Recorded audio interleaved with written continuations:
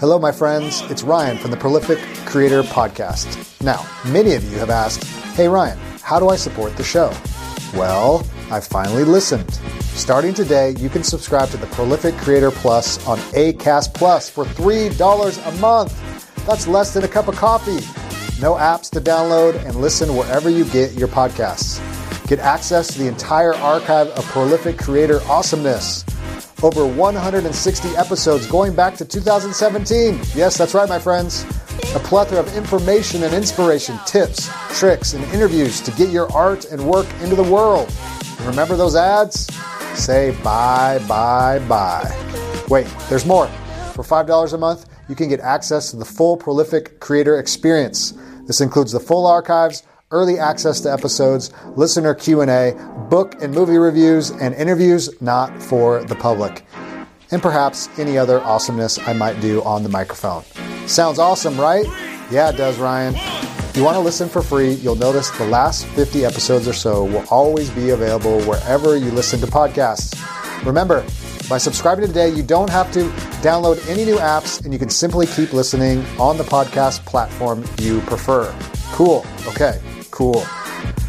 Thanks for your love and support in advance. Simply click on the link in the show notes or on my website, and it'll take you where you need to go. Now on to the show. Welcome to the Prolific Writer Podcast, where speed's the name of the game. Follow an indie author and publisher and his guests as they share inspiration, tips, and advice on writing fast, writing often, and writing well, so you can do the same. Here's Ryan. Hello, hello, hello. This is your Prolific Writer Podcast host, Ryan J. Pelton, and I'm really glad that you're here. And today is an exciting day because today is episode number 20. Now, that may seem insignificant to you, but it's thrilling for me that I've endured for 20 episodes, and hopefully you've been enjoying the podcast.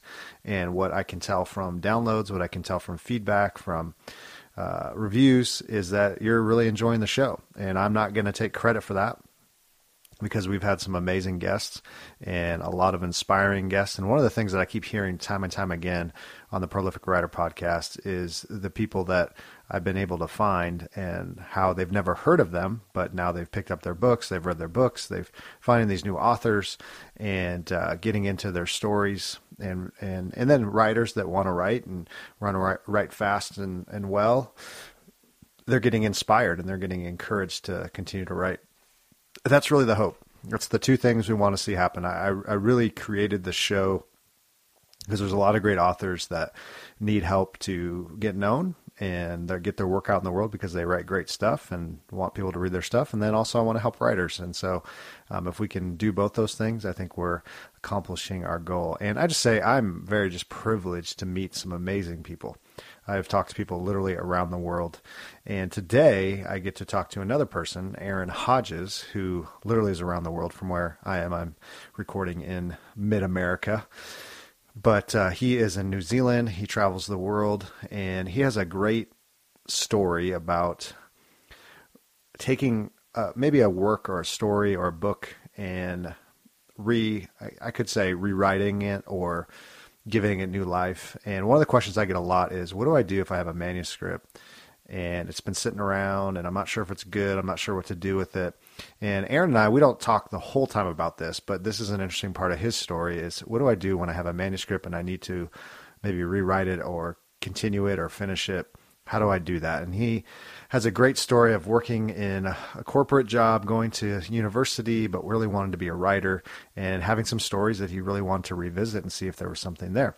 And so this is a little bit of his journey and how he took some of these stories, gave them new life, kind of rewrote them. And we talk a little bit about that, of how he did that and what was some of the process of doing that. So hopefully you'll find that encouraging. Hopefully you'll get some practical advice on how to do that, because I know we've all had books and ideas and pieces that we want to kind of revisit and get out in the world and not sure how to do that or what to do. And Aaron has some good advice on that. And I think you're going to love Aaron's story. He's making a living doing the thing he loves. He's learned a lot along the way. He's a humble guy, and he's from New Zealand, and he has a really cool accent. So he sounds really smart and makes me sound foolish. And so if that happens and that's obvious, it's a win for everybody. I think you're really going to enjoy Aaron. Go check out his books. He writes primarily right now in fantasy. In the fantasy genre, he's looking at some other genres, but go check out Aaron Hodges. So hopefully you really enjoy this episode. One quick plug is leave a review on iTunes. Thank you so much for those that have been leaving reviews. It's really been helping the show and finding the work. There's a ton of great episodes. Go back, listen to them. Hope you've enjoyed them. Hopefully you've been inspired, encouraged to write better, write faster, write well, and get those words on the page. And so I'm going to get right to the episode with Aaron Hodges, and I will talk to you very soon.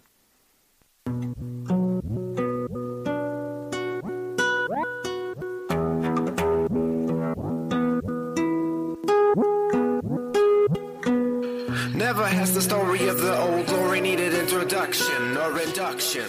Just the passing on of morals from the parents to the children. Well, hey, welcome to the show, Aaron, and it's good to be with you. And we are chatting from the US of A and New Zealand. So you're just waking up, and I'm heading towards the end of my day. So thank you for coming on the show. No worries, Ryan. It's good to be here.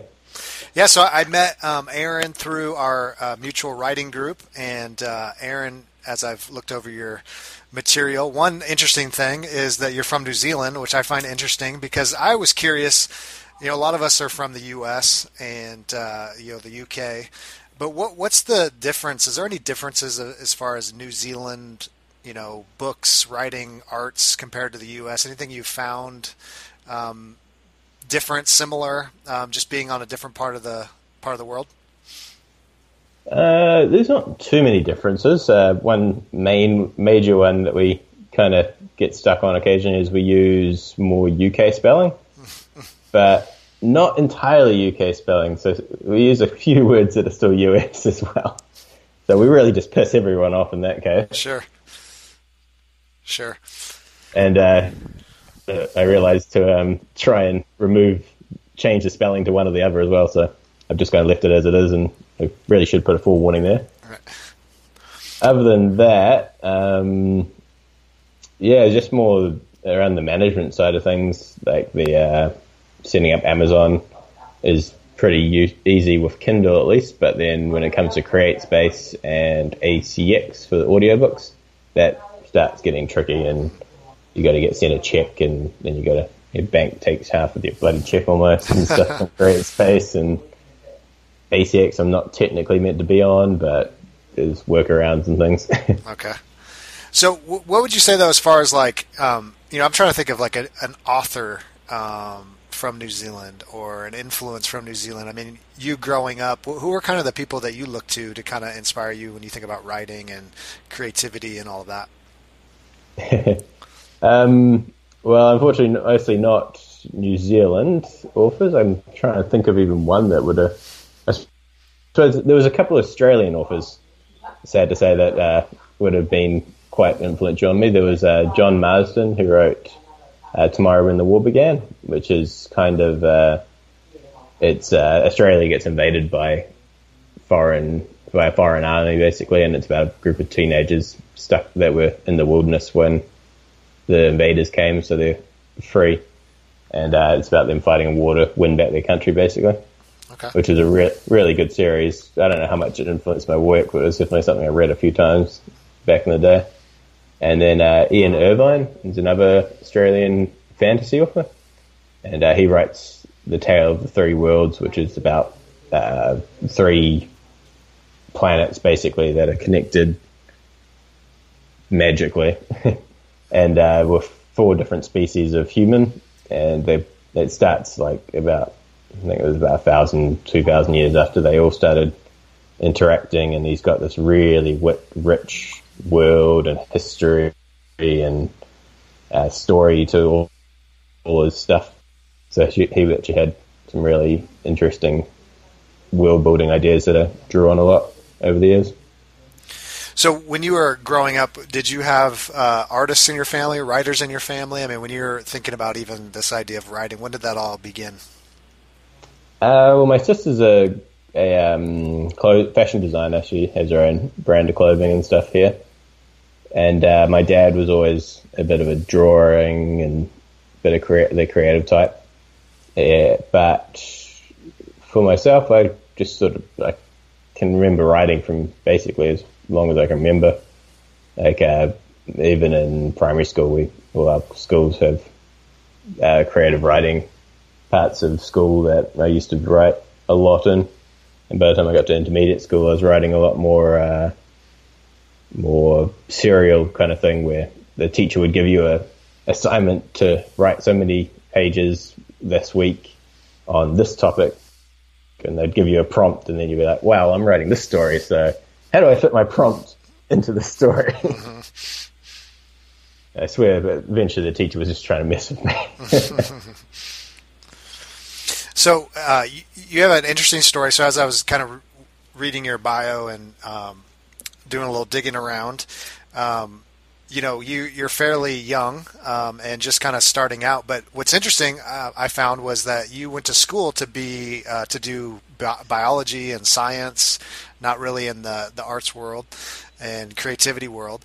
And it sounds like you maybe left that behind, but talk a little bit about that, kind of the collision of, always writing, the creativity side, but then kind of the science, biology, geography background. How do those things kind of come together? Yeah, that's an interesting one. I mean, I studied at University of Auckland. I did 5 years and did my bachelor's and master's in environmental science, biology, geography, and a little bit of engineering. And I actually wrote my first book during my bachelor's years. Like, I wrote out the whole trilogy. I started when I was in high school and I finished it, that first draft during that time. And I think the university really just helped bring my writing together in a way. Like, they taught you how to write concisely and to the point and cut out all the waffle, which I think a lot of first-time authors kind of struggle with. Mm-hmm. And at the same time, I think writing so much, like my first draft was 100,000 words, and just being able to get better and better writing helped with my essays and things as well at the same time.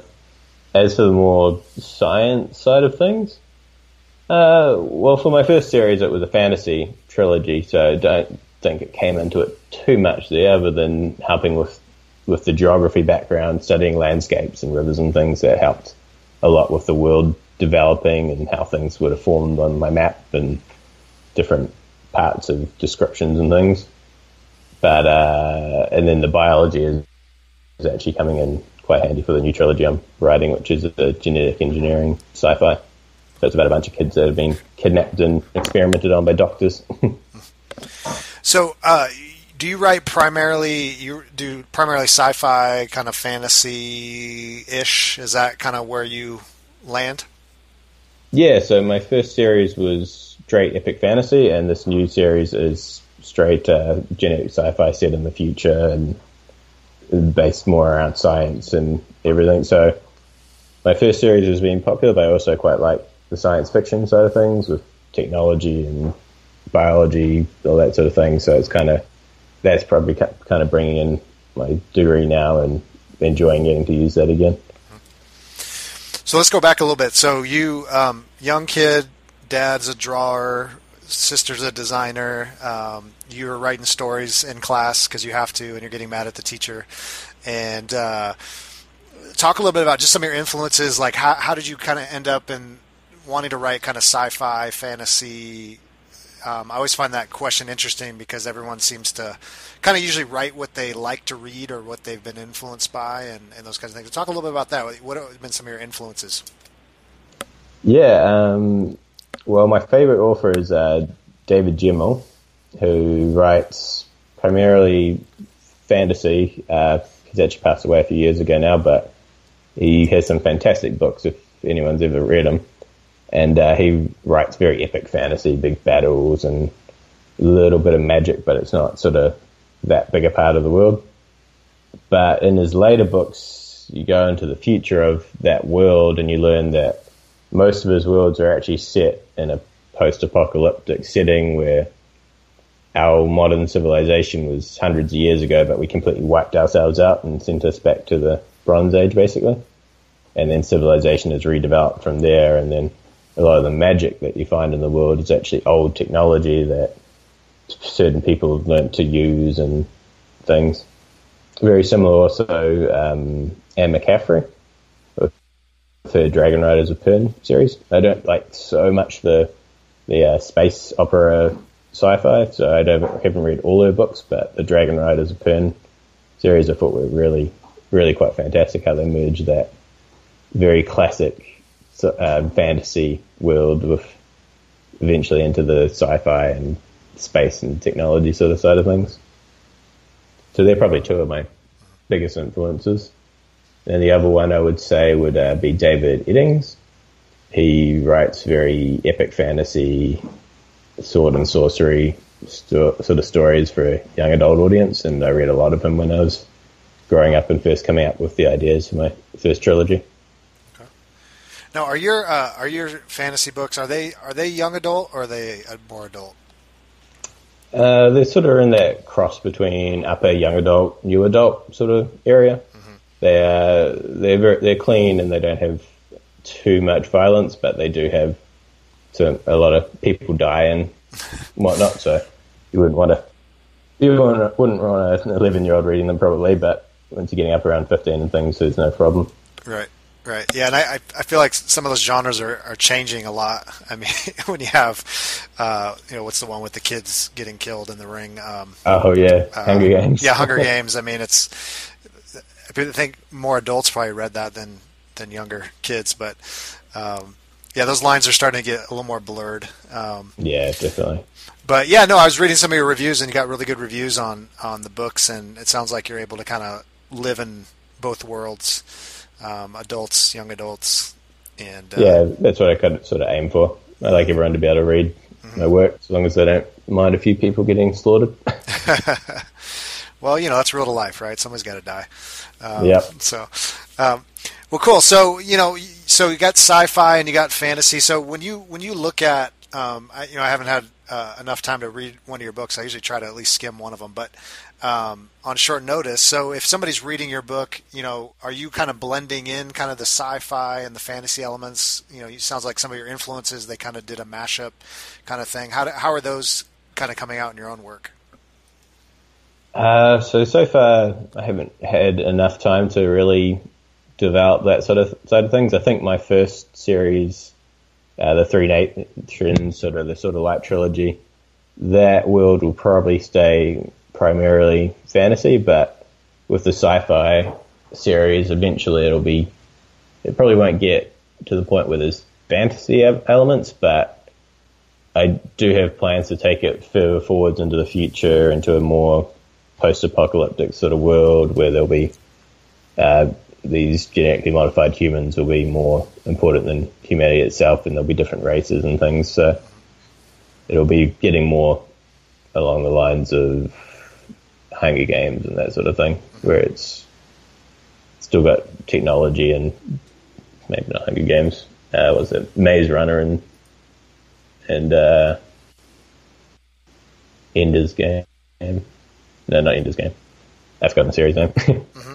But yeah, basically at the end of this series, it'll start the next series will start 300 years in the future or so, and it'll be a war between three species, basically. Great. So let's go back a little bit more. And one thing I noticed is that it sounds like you kind of took a different career path. You left maybe environmental science or whatever you were doing as far as using your degree and all of that. Did some traveling and those kinds of things. So when was kind of that moment of like, maybe I need to do something else, or maybe I need to write, or maybe I just need to see the world. Talk a little bit about that, kind of where you've been and where you are right now. Yeah, so after university, I went straight into a position at an environmental engineering consulting firm.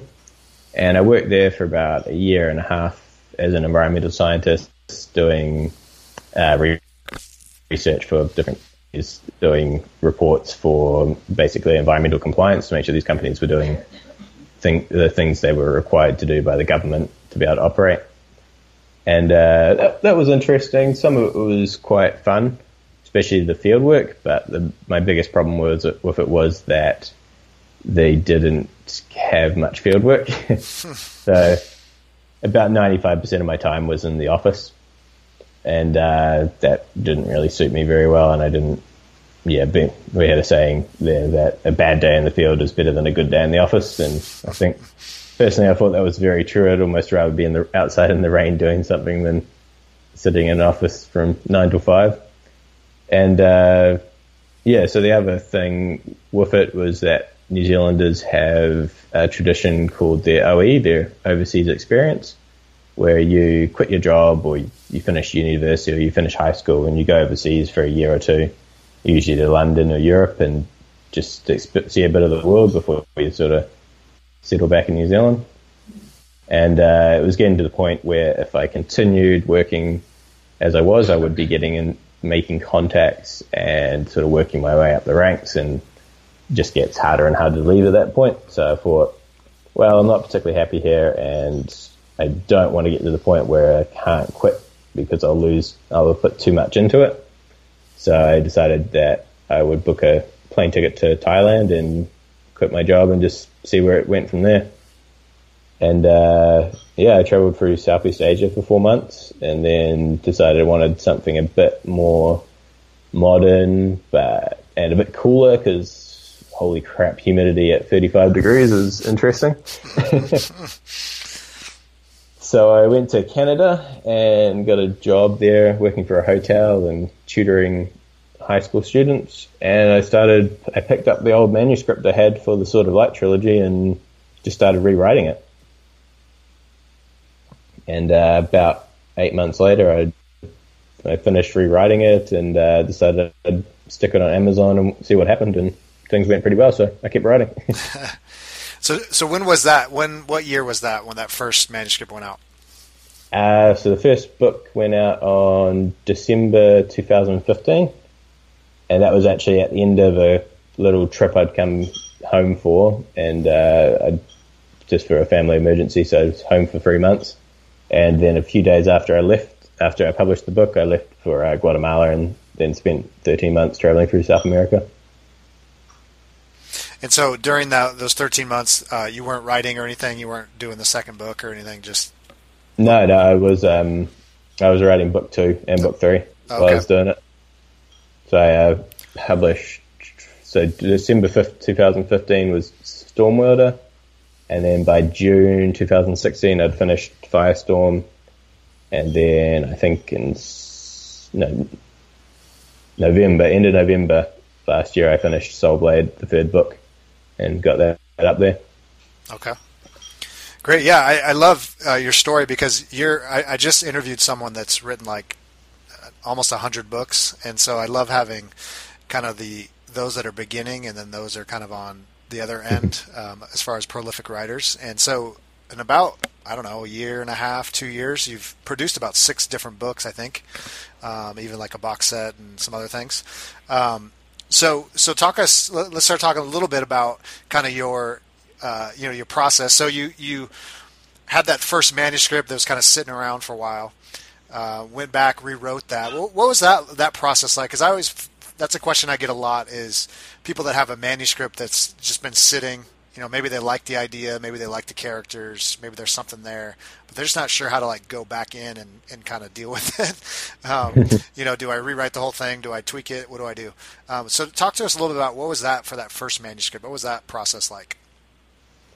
Yeah, so that one was interesting. I mean, the first one, like what I'd actually done was in 2010, I think it was, I'd written this whole 3-book series out as one book, and that was the first really long work I'd ever done.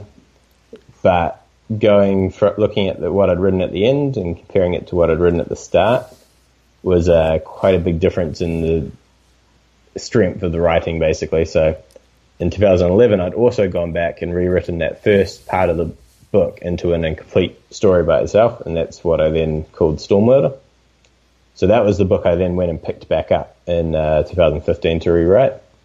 So it had already been rewritten a couple of times, so it wasn't too bad, but it was still had a lot of attention needed to it, especially with how I'd matured. Like, you find that going back to a book that's 5 years old and you read over it and you're 5 years wiser, as they say, and you look at it and you're like, wow, this needs work.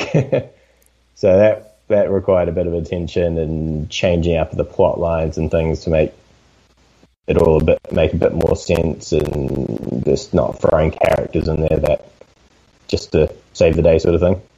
So introducing people earlier and so on and so forth.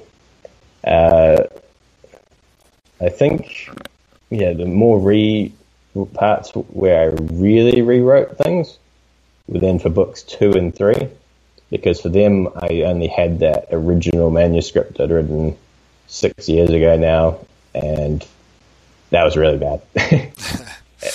Basically, I read through that in a day and took bullet points of the major story elements I wanted to keep, and then threw out the rest and just rewrote it myself with the character, a lot more character development and interesting sort of more rich plot lines and things. Yeah, I think that's the trick here. You really got to read what you've done and then just say, okay, now I'm going to write that properly.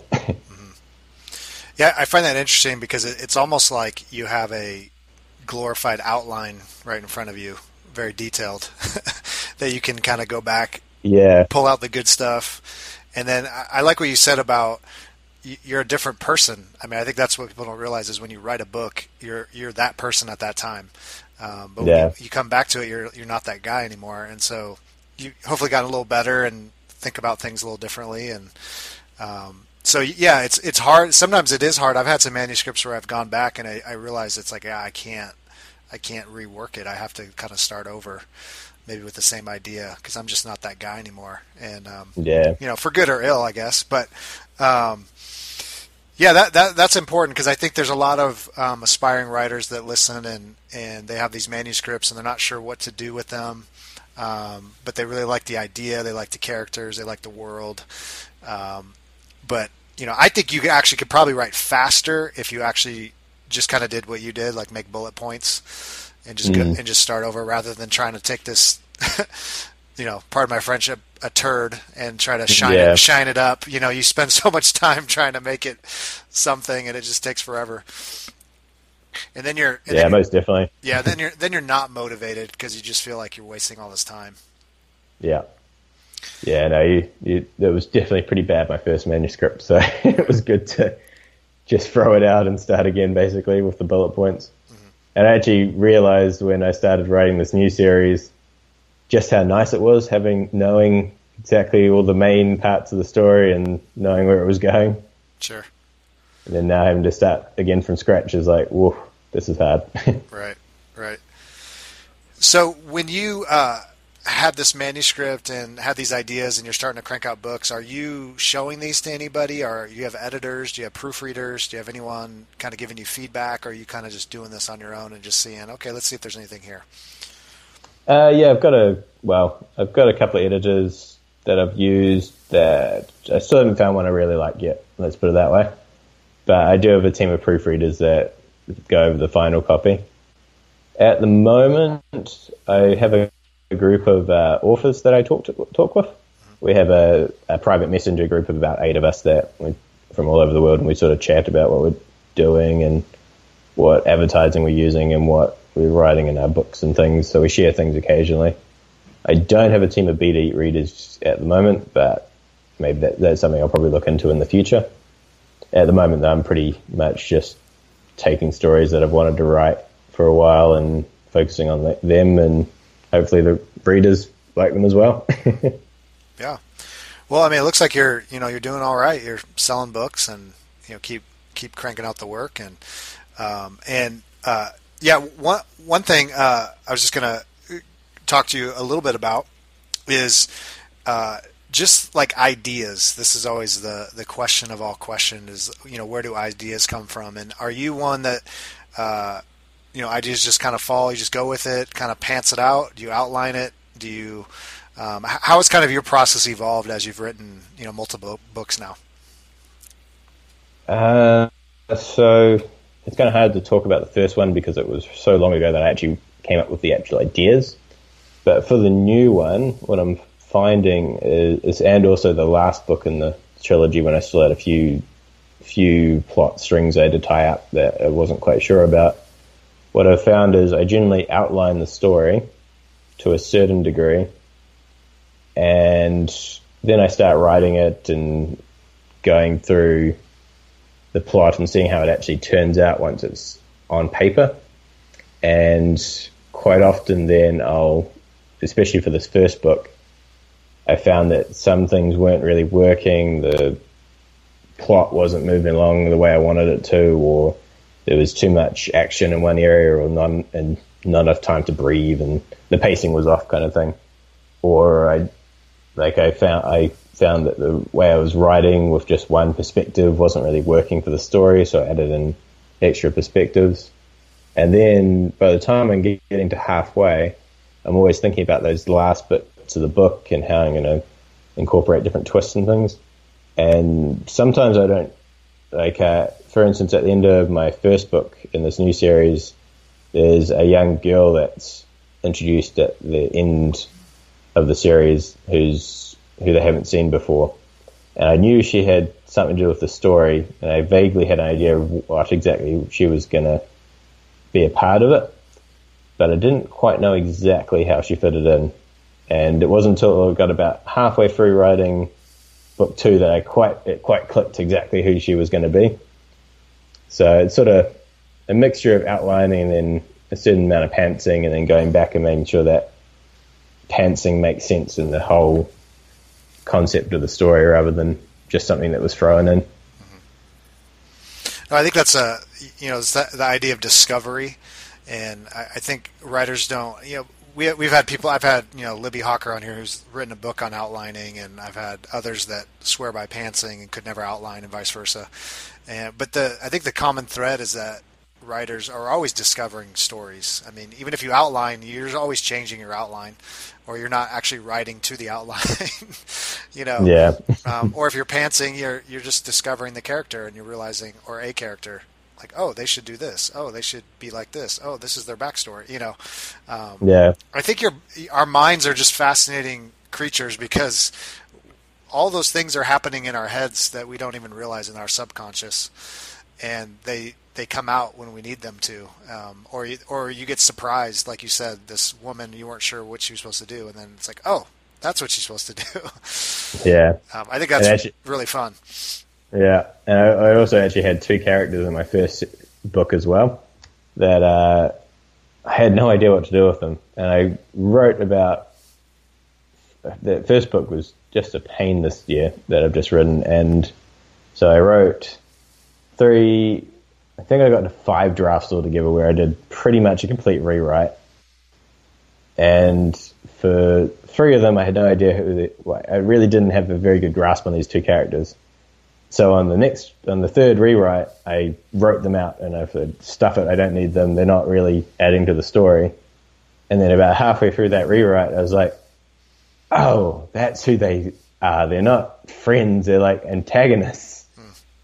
And then I just added them into the end and then sent it to my poor editor and said, look, there's 2 characters at the end here. I'm currently rewriting it at the start, but I had to get this to you by this deadline, so good luck. Well, and that's I think the fun thing about fiction is that you have so much flexibility. I mean, sometimes it's not even that hard to change a manuscript just by saying, "Oh, this backstory just changed and that changed that." It's not that big a deal. Yeah. I think sometimes writer, especially people that have never really written much or finished anything, is they kind of freak out and they just like, well, I got to trash the whole thing. But a few tweaks here and there, you can make a story go in a totally different direction. Yeah, definitely. Yeah, nonfiction's not as easy. It's too precise. But yeah, so let's dig a little further into your process. So Well, let me ask you this. So this may lean into your process a little bit. Is kind of where are you at now? So you're not obviously doing your job that you were doing out of university, and are you writing full time? Is this all you're doing? Are you doing anything else on the side, or how are you living? Yeah, so I'm writing full time, and that equivalents to about 20 hours a week, 25 hours a week maybe. And other than that, what I've been doing for the last 2 years is pretty much the same with what I've been doing, and just floating around, traveling. Trying to see a bit of New Zealand while I'm back, but I'm not sure how long I'm going to stay for before I move off to the next country someplace. So with that, that's actually answers my question. But so as far as your process, how do you stay, on task? Do you have word count goals? Do you have, daily goals as far as how many books you want to produce a year? Talk to us a little bit about that. Yep. So starting with my daily process, I try and work regular work weeks. Lately, I've been a bit bad because there's been other things going on, but usually I'll try and get up, have breakfast, and go to a coffee shop and sit there for a few hours and actually write. Have a word goal is usually about 5,000 words in a day. Sometimes it's more like 3,000, but you got to have aims. So yeah, I'll try and do that Monday to Friday, and then take a break over the weekend. In the afternoons, I'll usually aim to do a bit of marketing or organising and seeing how the books are doing and what I can do to improve things. And that's generally how I write a book. For goals, I've set generally last year I had the goal to finish the trilogy. This year I want to publish hopefully 4 books, but we'll see how we go. I've got one out and I'm halfway through the second one. And we'll see. And yeah, that's basically it. I set up releases about a month, 2 months beforehand. I'll get covers ready first, and then I'll book in my editors and my proofreaders. And once I send it off to them, I'll start contacting people on my list for whether they want an advanced review copy, and our bloggers and things as well, to see if they want to do a promo post and things. And if I'm planning any promotion, I'll start setting those up. Great. So are you, or how should I frame this? This is always a question I get a lot too, is what has been kind of your most effective form of marketing as far as sharing your work and letting people know about it?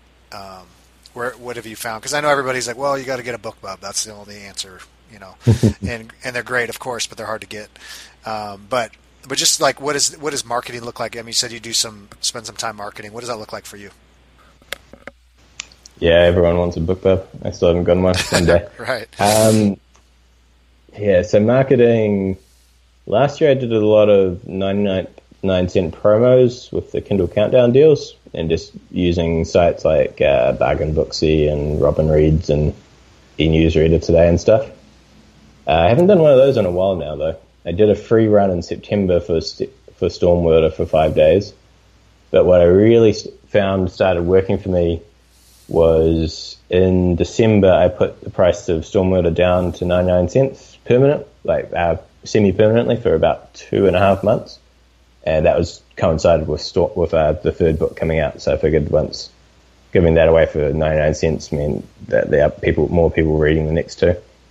And so for those 2 months, I basically booked in a lot of different, particularly December, there was a lot of author organized cross promo sort of things where they would have a page set up of 99-cent books for 3 days. And then everyone participating in that promo would email their list telling them about it. And so I went in a bunch of those through December and January, and I joined a lot of authors doing giveaways of Kindles and things as well. So then once those giveaways were complete, we got the email lists, and I'd email them and tell them, look, Stormwater is 99 cents. And then 3 weeks later, I'd ask them what they thought, and then a month later, I'd tell them that the 2 books are there, and just have this process where I'd be throwing as many people as I could towards Stormwater. And I found that my income just steadily went up every month. Like Stormwater would just seem to be gaining more momentum every month until I released my the complete trilogy in one set as well in February, and then I put Stormwater back up to $2.99 about a month and a half ago, and it's still going pretty well. So the 99-cent book is kind of the gateway drug into your series, and then as you launched other ones, people would pick those up. Yeah, and I was finding I was getting about 50% read through with the 99-cent, and now that it's $2.99, the sales have dropped, but I'm getting more like a 70% read through, so it's still more than making up for the income. Well, good. So, are you? How do you? I guess this is always the artist business side. Is how do you kind of balance the writing? You know, I got to create words, I got to write books, or I don't get paid, and the marketing. What's kind of your ratio as far as time and percentage, if you will, as far as how much you spend on each? I try and spend most of my time writing because Amazon just seems to love new books, so that's usually been my number one goal. But at the same time, I do try and fit in a bit of marketing every day, especially if my little group of authors that I talk to have anything new to go on. Like about a month ago, I got a bit of help with my BookBub ads, not the full-on BookBub, but the ads version where you pay per 1,000 views and so on, and that actually helped a lot to send my box set up into the ranks and start really selling. So that really helps that sort of thing. So I'll spend a bit more time when I find new ways of doing things like that. And also around like release weeks and things, I'll spend more time getting promos in order and all that sort of thing. Emailing lists and emailing bloggers and things. Do you have a pretty active email list? Not as active as I would like.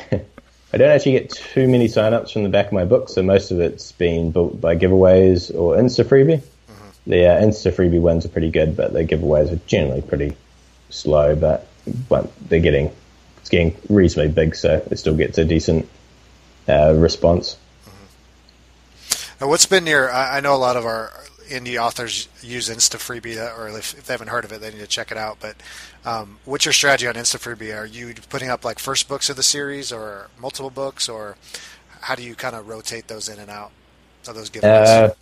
Yeah, I just use the same strategy I've used with my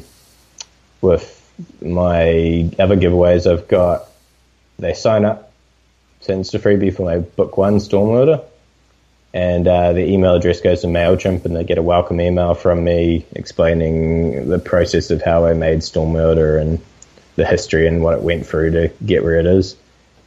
And then at the end of the month, I export them from MailChimp because it's expensive and I don't use it for my normal mailing list, and put it onto my Sendy account, and then I send them a new email saying, what did you think? Like, just go over a bit more about how I made the book and ask them what their opinion is and ask for a review on Amazon.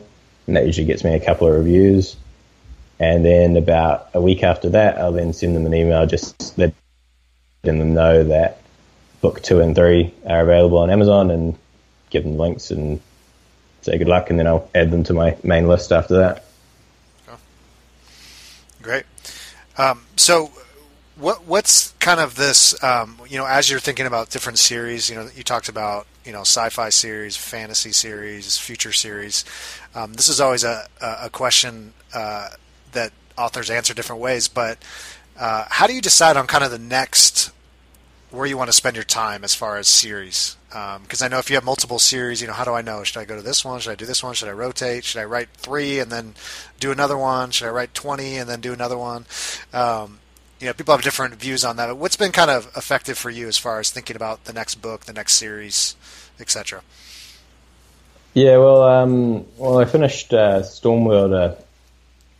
I finished the Sword of Light trilogy last year in November, and I was pretty burnt out on the series by then because I'd written 270,000 odd words in it. So, I needed something new, so I had this other project I wanted to get started, so I've now written half of that. Hopefully there'll be a trilogy. It may turn into a 4-book series, but we'll see. But after the 3rd book, I'll probably go back and write something in the other world, because it depends on how things are selling anyway.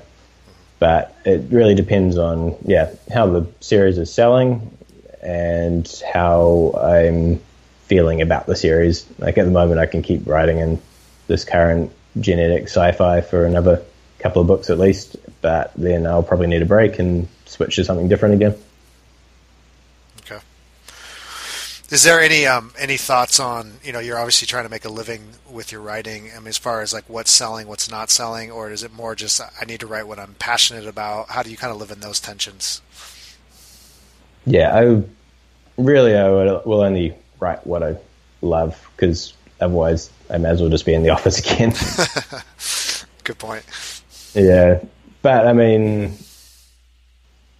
think you've got to write what you like, but you also got to know who's also going to like who also likes what you like. So when you're writing an epic fantasy, you got to know who you've got to market to that's also going to like what you've written. So you've got to find authors on Amazon and things that you can use the Amazon marketing services, ads and Target and that sort of stuff. Or like with this genetic sci-fi, I've written what I like, but I think it might attract some people from the urban fantasy scene, for instance. Even though personally I don't read urban fantasy, but there's certain things involved where a few of them might cross over at least anyway. Okay, great. So for the aspiring prolific writer, what's as you've kind of began your journey, your career writing, what are some things that you've kind of learned along the way that you'd want to share with kind of the writer that's listening and saying, I need to either start writing or I need to continue writing? What would be some advice you'd give them? That's a good question. For a new writer, I'd say getting a book finished is probably your biggest issue. I think a lot of people spend a lot of time trying to perfect their book, and it's never going to be as good as you want it to be. Like when I first published Storm Murder, I actually did not like it whatsoever. I thought the book was crap and I was utterly sick of it, but I figured I'd chuck it up on Amazon and see what happened. I didn't have a good cover. The blurb was pretty decent, I guess, because I'd spent a lot of time on it with one of Amazon's old Breakthrough Novel Awards. But yeah, I didn't think it was much. I thought it was at least proofread, but turns out it had quite a few typos still.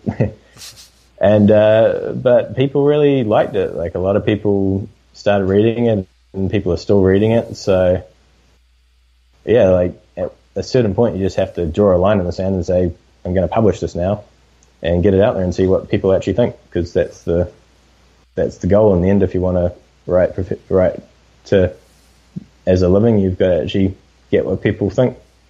And probably one thing I really wish I'd had was also having the second book ready, or almost ready to go when the first book goes live, because then you can keep that momentum going and sort of keep your audience hooked on the story.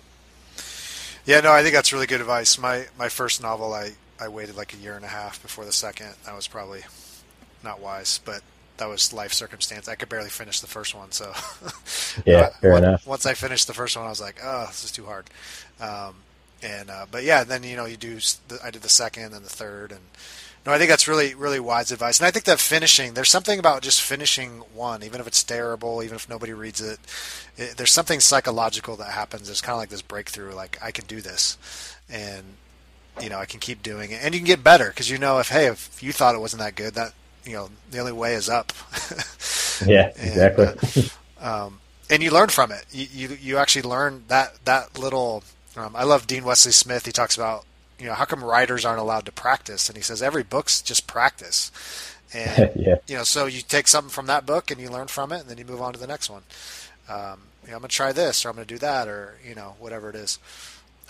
That's really helpful. So Aaron, tell us two things. One is where we can find you, but then secondly is kind of what you're up to. I think you even just had a book come out shortly. We're recording on March 30. I think you had something come out recently. People can check out your work, but also what are you working on right now? My genetic sci-fi first book, Rebirth, just came out on Monday, actually. So that's quite good. And book 2 is already up on pre-order, so that's what I'm working on now.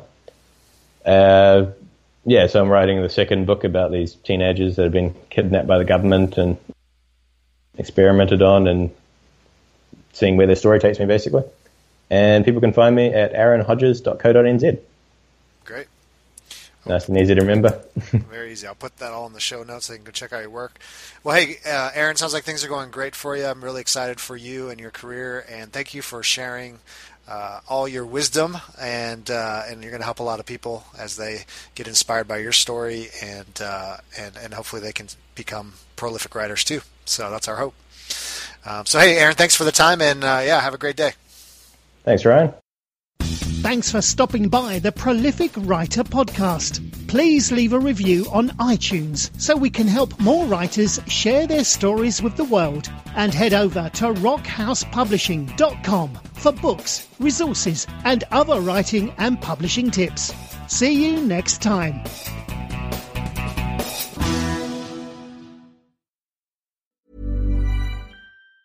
Have you tried finding tickets for any live event lately? It's impossible to keep up, and prices are crazy.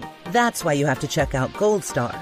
Gold Star makes it easy to discover the best in live entertainment in your city, with instant access to awesome events and special ticket deals. Concerts, live theater, comedy, dance, food fests, immersive experiences. You name it, Gold Star has access to special deals you won't find anywhere else, with savings of 50% or more. Go to goldstar.com and use code DCPOD to save $10 on your first purchase. That's goldstar.com, code DCPOD, to save $10.